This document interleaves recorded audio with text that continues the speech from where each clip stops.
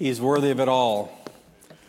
All of our praise, all of our possessions, all of our priorities. He's worthy of our very lives. And Mark and Hank did a wonderful job, a masterful job of setting us up for this text of Scripture, a text that's been on my heart this entire week, just overwhelmed by the picture of the majesty of Jesus. And let's ask the Lord to move in our hearts in a powerful way as we look at Revelation 5 this morning. Let's pray. Father, you are indeed worthy of it all. You are the only one that's worthy. And Lord, I pray right now as we open up your word, you would speak to our hearts in a powerful way to remind us that you are the object of all of our praise. Lord, would you convict our hearts? Lord, would you prompt some today to proclaim you as Lord? Lord, would you lead us into an incredible time of worship together? We love you, Jesus. I pray you would speak through me. Help me to deliver your message to your people for your glory's sake. In the name of Christ we pray. Amen. Several years ago, my family went on a trip to Washington, D.C. to see the nation's capital. My wife and I are deeply patriotic, and we wanted to teach our children patriotism. And even though they were just 5, 6, and 8 years old, we thought it could be a meaningful experience for them. There's just something about being in Washington, D.C. and seeing all the monuments, especially there at the Washington Mall area. I remember that day walking up the Washington Mall. You see over to one side the Lincoln Memorial, a memorial dedicated to perhaps the most well-respected president in our nation's history. And it was on the steps of that memorial where Martin Luther King Jr. gave his famous "I Have a Dream" speech. And you can see the Vietnam War Memorial where 70,000 names are engraved in stone to remind us of the sacrifice that many paid for our freedom. And there in the middle of the Washington Mall is the Washington Monument. When it was built, it was the tallest man-made structure in the world. And on the capstone, it says, the English translation is, "Praise be to God," on the Washington Monument. And then on the far end of the Washington Mall is the U.S. Capitol, the place where some of the most important decisions in our nation's history were made. Some of the most majestic speeches given in our nation's history were given there in that Capitol building. And I am just taking it in, the majesty of the moment there at our nation's capital, and hoping my kids are responding likewise. I'm walking in front, my wife's in the back, our 3 kids are in the middle of us, and I hear my son say, "Dad, look, Dad, look." And I wonder what caught his attention, whether it was a memorial there at the Washington Mall or a flag flapping in the wind or perhaps a decorated soldier walking down the path. And I turned around to see what my 8-year-old son is looking at. He says, "Look, Dad, I found a nut." And he bends down and he picks up an acorn and puts it in his hand and shows it to Dad. And there in that moment, I had 2 initial reactions. My first reaction was this: "Son, that's nothing special. Washington, D.C. is full of nuts." And secondly, I realized he missed it. He missed it. The majesty of the moment. He missed the awe-inspiring view of our nation's capital. He was so bored looking at these buildings that he's looking at acorns on the ground. And he missed it. And my fear is that sometimes we can miss it too. At times we can come in this room and we can read the Word of God. We can hear preaching about the salvation that's available through Him. We can sing songs about the beauty and the majesty of the Creator of the universe. But yet we can miss it. We can be focused on something as infinitesimal as an acorn on the ground and miss the majesty of God. And so my hope in the sermon this morning is that we will experience a picture of Jesus who's worthy to be worshiped. And we'll be reminded yet again that He is worthy of it all. We jump into Revelation chapter 5. As Hank said, John is on the island of Patmos. He's been imprisoned there because of preaching the gospel. He's going to live the rest of his life on this prison island, the Alcatraz of the ancient world. And there on that island, the elderly man gets a vision from God. And he writes the letters to the 7 churches and earlier in the book. And then in chapter 4, he's taken to the throne room of God, where he sees God sitting on a throne in His majesty. And then in chapter 5, the gaze of John is taken to what's in the right hand of God. He zooms in, not just the right hand of God, but what's in the right hand of God. He's dumbstruck as he sees in the right hand of God is a scroll.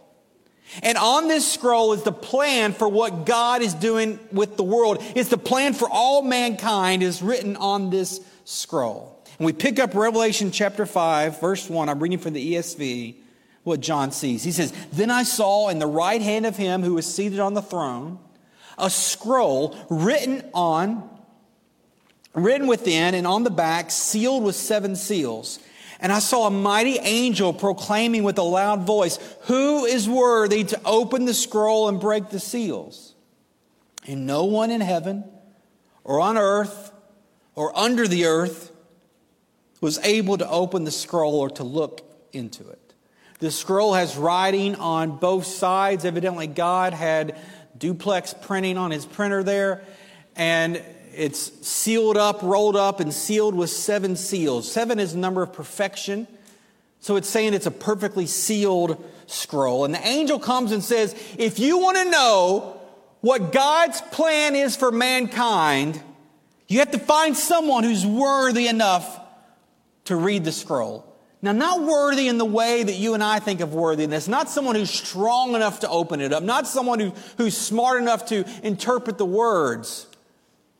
He's saying worthy. Who is worthy to walk up to God, to stand in the presence of God, to be given a scroll from God's hand and perfect enough to open up the 7 perfect seals? Who is worthy? And so a search begins. It says there in verse 3, they first look in heaven.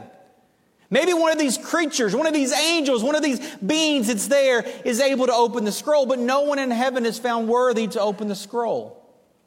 And so the search goes to earth. Maybe there's a pastor somewhere or a missionary. Maybe there's a Bible college president or an Ivy League graduate or an athlete or an actor, someone who's able to open the scroll. But in earth, no one is found worthy to open the scroll. And desperation sinks in, and they begin to look under the earth. And yet no one under the earth is found able to open the scroll. No one's worthy. And brothers and sisters, if you and I were on earth that day, we would have been found unworthy as well. Unworthy because of our sin, unworthy because of our selfishness, unworthy because we are not perfect people able to approach God. And so desperation sinks in. And look how John responds, verse 4. "And I began to weep loudly, because no one was found worthy to open the scroll or to look into it." John is crying the way you cry when no one is watching. I'm talking about puffy eyes and snot bubbles coming out of the nose, that type crying. Like wailing crying. Some of you have experienced that before, where in fact you cry so much you can cry no more tears, but yet you're still crying. And as he's in this stupor where he's just crying, he's devastated. He's crying for 3 reasons. 1, because he wants to know what's on the scroll. He wants to know God's plan. Secondly, he's crying because of all the image bearers God has made, of all of God's creation, there's not a single one that's worthy to open the scroll. And third, he's crying because that includes him, John, the son of Zebedee, the son of thunder who became the apostle of love, the beloved disciple. John did not run away from the cross like the other disciples did. He was at the cross.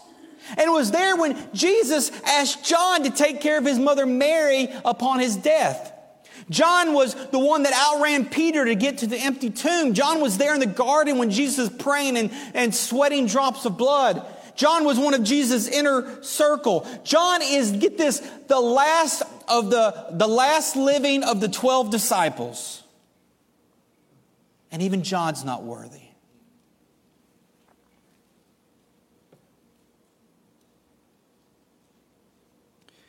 Verse 4, I began to weep loudly because no one was found worthy to open the scroll or to look into it. And one of the elders said to me, weep no more.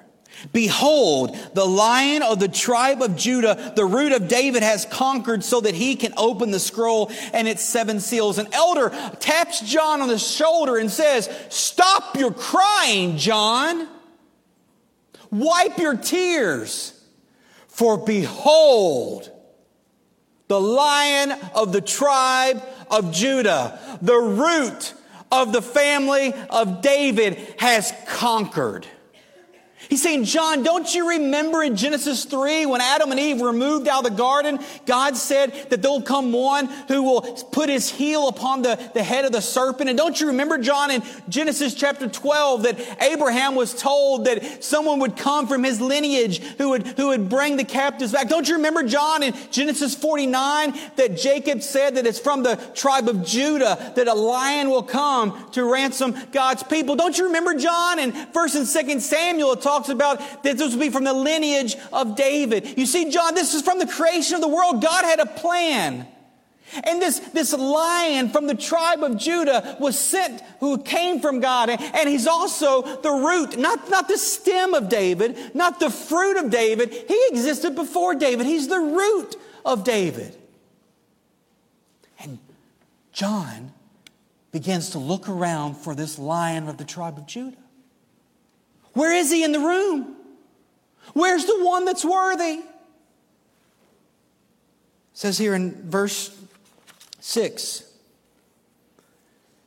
and between the throne and the 4 living creatures and among the elders I saw a lamb standing as though it had been slain, with 7 horns and 7 eyes, which are the 7 spirits of God sent out to all the earth. When John lifts his head, he sees a lamb, a peculiar lamb. This lamb was peculiar because it looked like it had been killed. It looked like it had been slain, but it's obviously standing up alive. The lamb looked like the lambs that the priests would offer as sacrifice at the temple for the forgiveness of people's sins. That's what the lamb looked like. It looked like he had been sacrificed. He had been killed. But here he is standing, alive, in the throne room of heaven. And John uses this poetic language to describe this lamb. He says he has 7 horns and 7 eyes. In the Old Testament, a picture of a horn was a picture of knowledge. It's emanating from the head. It has knowledge. And the picture of eyes certainly is vision. And so the number 7 is the number of perfection. And so what John's saying is this slain lamb that's now alive was perfect in his knowledge, was perfect in his seeing, that he's the all-knowing and all-seeing lamb who was dead and now alive, standing in the throne room. And we began to realize who this lamb is. We hearken back to John the Baptist when he said, behold, the Lamb of God who's come to take away the sins of the world. That this lamb in heaven, standing in the throne room, who's been killed but is now alive, is actually Jesus. Who is he? Jesus. Say his name with me. Who is he? Jesus. And he went and took the scroll, verse 7. The lamb went and took the scroll from the right hand of him who is seated on the throne. The slain lamb who is now alive, who's standing in the throne room, walks up to God, looks God in the face in the presence of God, and is able, God gives him the scroll to this lamb. And all the creatures are in awe because there is one that's worthy. There's a lamb who's worthy, and they watch this worthy one approach God and receive the scroll because he is worthy. Praise be to God. There is one worthy to approach God. And when he had taken the scroll, verse 8, the 4 living creatures and the 24 elders fell down before the Lamb, each holding a harp with golden bowls full of incense, which are the prayers of the saints. As soon as he takes the scroll, all praise breaks loose. The elders are falling down. It talks about in chapter 4, they're placing their crowns at the feet of the one on the throne. They grab their harps and they fall down on the ground with their harps. They're holding these bowls of incense, which are my prayers and your prayers, that they're placing before God, and they lay them at the feet of the Lamb that was dead and is now alive, saying, you are worthy. You are worthy. And they sing a song. Listen to the song they sing. Verse 9. And they sang a new song. I just want to stop right there. If you don't like singing new songs and worship here on earth, you're going to be really disappointed when you get to heaven. Because it says right here, they sang what kind of song? A new song. And the new song said, they sing a new song saying, worthy are you to take the scroll and to open its seals. For you are slain, and by your blood you ransom people for God from every tribe and language and people and nation. And you have made them a kingdom and priests to our God, and they shall reign on the earth. They list 3 reasons why this Lamb is worthy. First of all, it says he's worthy because he's been slain. That, get this, he was slain, but now he's alive. He didn't stay dead, but this Lamb is now alive. And so first of all, you're worthy because you conquered death and you were the sacrificial lamb who died and rose again. Secondly, you're worthy. The song says you ransom people for God from every tribe and language, every people and nation. You ransom people. You understand the concept of ransom, don't you? You've watched enough Liam Neeson movies to know what ransom means. Like, let's imagine that one of you kidnapped one of my kids, and you send me a message that says, I'll give you your kid back, but the ransom is $10,000. Now, depending on which kid you took, you may call 30 minutes later and say, how about $5,000 if you could come before 5 o'clock? And I've got to come up with $5,000, so I withdraw all the money from my bank account. I sell some things, I come to you and ask to borrow some money, and I finally get together $5,000, and I go buy a briefcase. You got to have a briefcase when you pay the ransom amount, right? And so I go get the briefcase, and I put the $5,000 in the briefcase, and I drive around to the back side of the Walmart. That's where these type place things go down, right? Back by the pallets and the dumpsters behind the Walmart, and I'm back there, and this old white van with no windows pulls up beside me, and I lower down the windows, and I show the $5,000, and you open up the door and you show my child, and then we exchange. I give you the money, I pay the ransom, and you give me my child. And I take my child and I just begin to hug them. I begin to weep, saying, you are worth it. Whether it was $5,000 or $10,000 or $100,000, whatever I had to pay, you were worth it. The ransom was worth getting you back. Folks, the Bible says that you and I are separated from God because we're sinners. Sometimes we don't like to think of that language. In fact, they had a study they did with a group of people. They put a group of people together and had them answer these questions. And one of the questions says, do you lie? And 83% of people said, yes, I lie. And then later on the questions, there was a question, are you a liar? And only 30% of people said that they were liars. And so we obviously as humans have separated behavior from identity. Folks, us sinning doesn't make us sinners. Rather, we sin because we're sinners. Because we're sinners, because our identity is sinners, we respond by sinning. And because we're sinners, we're separated from God. But the good news of the gospel is this, that God sent his son Jesus, the perfect lamb, to be our ransom, to pay the price to get us back to God. And when Jesus died on the cross, when the lamb was crucified on the cross and rose again as a slain lamb now standing alive, he paid the ransom to bring us back to be with God. So the three reasons he's worthy. One, he was slain and now he lives. Secondly, he's ransomed. He ransomed the people for God to bring them back. And third, it says, the third reason he's worthy, it says here, is that in verse 10, that Jesus, the slain lamb, has made us a kingdom and priests to our God. Who in the Old Testament, who were the only people that were able to commune with God directly? Who are the people that could go into the temple, even the Holy of Holies, and offer sacrifice and be in the presence of God? Who are they? The priest. And so what it's saying here is that Jesus, when he paid the ransom, the slain lamb has made all the believers priests. Meaning we can now approach God. That we can now commune with God. That because he is worthy, we have been made able to approach God. We approach God not because we're worthy, but we can approach God because he is worthy. When I was 10 years old, Joe will understand this, I believe. One of the things I loved, there was nothing better than open up a pack of freshly minted baseball cards. I love baseball cards. And I would immediately flip through them to see if I had any cards of my favorite players. And then I'd separate the cards out of my favorite players and then players that I knew I could trade to other people on the playground. There was this one fifth grader that on the playground, he would trade his own mother for his favorite first baseman. That's how desperate he wanted those cards. And I thought at 10 years old that I'd be retired by 40 because of the value of my baseball cards. But here I am, not retired, with a closet full of cards worth pennies. Now, I've got a friend who owns a baseball card that's worth quite a bit of money.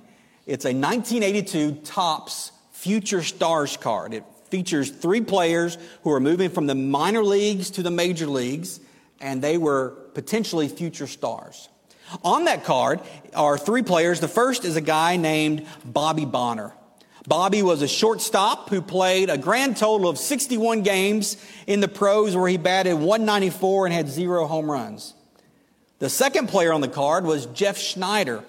Jeff was a pitcher who ended up playing just 1 year in Major League Baseball where he pitched 24 innings and gave up 13 runs.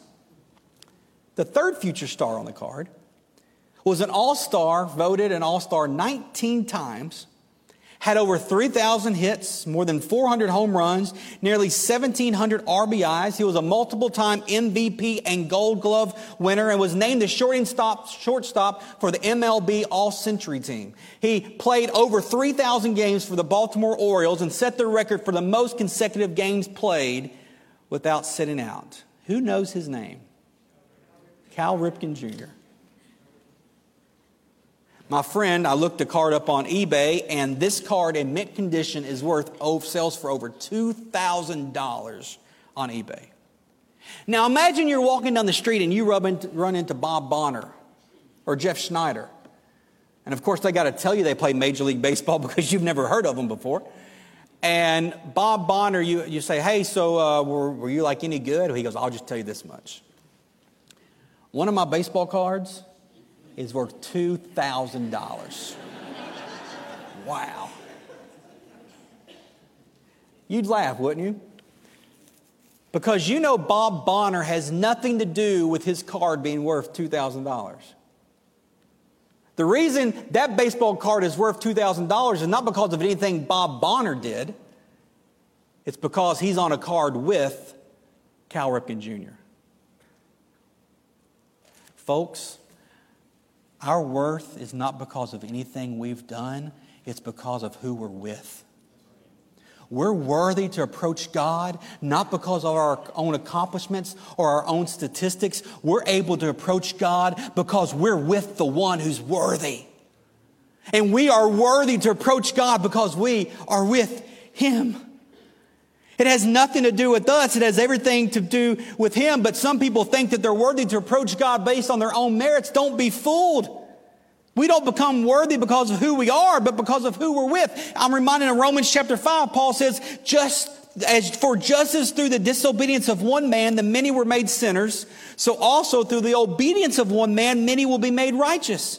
That when we submit to follow Christ, when we say we give our obedience to Him, we give our allegiance to Him, that His righteousness, His worth is passed on to us so that we are worthy to approach God because of Him.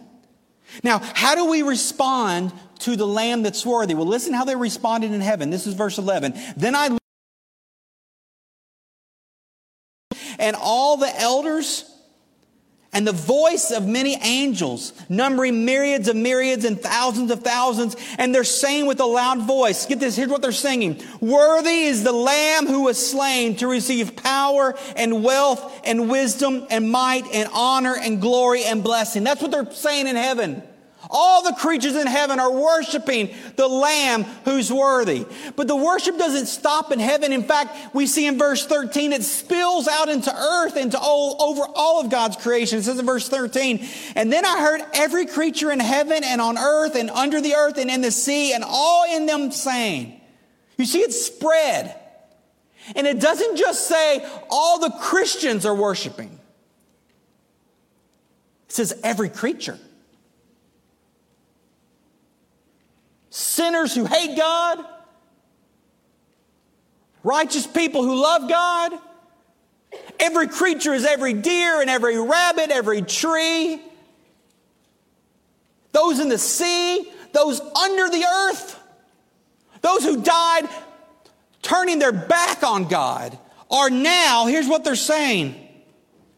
I heard every creature in heaven and on earth and under the earth and in the sea and all that's in them saying, to Him who sits on the throne and to the Lamb be blessing and honor and glory and might forever and ever. And the four living creatures said, Amen. And the elders fell down and worshiped Him. People are singing the praise of the Lamb. All creation is singing the praise of the Lamb who was slain, who is now alive, who approaches God as a ransom for our sin and gives us the ability to be priests who can approach God as well. And you see this image, people are laying down everything they have to Him. The elders are bowing down. We see earlier they're laying down their harps. They're laying down their crowns. It's not being taken from them. They're giving it away freely. It's not like when a person's taken to prison and they take all their possessions before they go into the prison cell. It's more like the picture of a toddler who has a remote and won't give it back. And they're running around the house and they're putting the remote in their mouth and chewing on it. Then they're sticking it in their diaper, hopefully in that order. And all you want to do is watch your show. And you try to get the remote back from the toddler, and you're strong enough. You could go over to the toddler and just take it out of their hands. But instead, what you do is you take their favorite stuffed animal and you show it to them. Do you want Quacky? And you squeeze Quacky's belly, and he makes a squeak, makes a quack. And all of a sudden, the toddler turns around, and what you have is worth more than what the toddler has. And so they drop the remote to come and get Quacky. You see, there's a day coming when we will drop everything because we realize what we have is nothing compared to the worth of King Jesus. There's a day coming when you will drop your possessions, your fame, your fortune. You'll drop your prestige. You'll drop your ambitions. To say these things may be valuable to me, but nothing to compare to Him who is worthy. And when we understand how worthy Jesus is, we drop everything to worship Him. In a few moments, we're going to have a chance to do that as the altar is going to be open. I'm going to invite you to come forward, if you would, and just bow down and worship Him. Would you be like the elders who are laying down the harps and laying down the bowls and laying down their crowns and just saying, Jesus, we worship You? And maybe for some of you that's saying, I want to follow Jesus as Savior. I want to accept the ransom blood that He gave. Some of you may say, hey, I pushed God off the throne. I'm sitting on the throne and I need to give Him back His rightful place. I want to join this church. I want to rededicate my life. I want to follow God in ministry. Or maybe it's just I want to bow down and say uninterrupted and undisturbed. And I want to just say, Jesus, You're worthy of it all. You know, I hear people say all the time, they look at our world and they talk about how horrible things are in the world and how things are going on in the world that are quite disturbing. And I know you have bright plans for your future, but do you realize on the day that He returns, you're going to drop it all for Him? And we think about our world, and we hear about school shootings, and we hear about sexual identity issues, and we hear about political pressures, and we hear about all this evil that's in our world. And sometimes people ask me, Pastor, what's this world coming to? I mean, what's this world coming to? And I'll tell you what this world's coming to. This world is coming to a day when every knee shall bow and every tongue shall confess that Jesus Christ is Lord of all, to the glory of the Father. That's what this world's coming to. Revelation 5 said this world's coming to a day when all creation, all the creatures in heaven, on earth, under the earth, in the sea, are going to bow down and say, He is worthy. That's what this world's coming to. And we have a chance to practice that this morning as we worship the Almighty King, the Lamb that was slain. Worthy is He who takes the scroll and gives victory over the grave. Let's stand as we prepare to worship Him. King Jesus, as we pray, we ask You to move in a mighty way in our midst, Father. I pray, Jesus, that You will help us with one voice just to proclaim that You are worthy. And those who are here today who need to